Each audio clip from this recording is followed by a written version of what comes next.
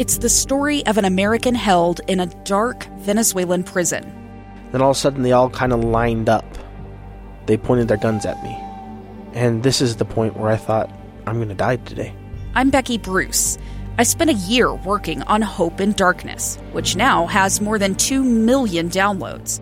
Find it on kslpodcast.com or wherever you listen to podcasts.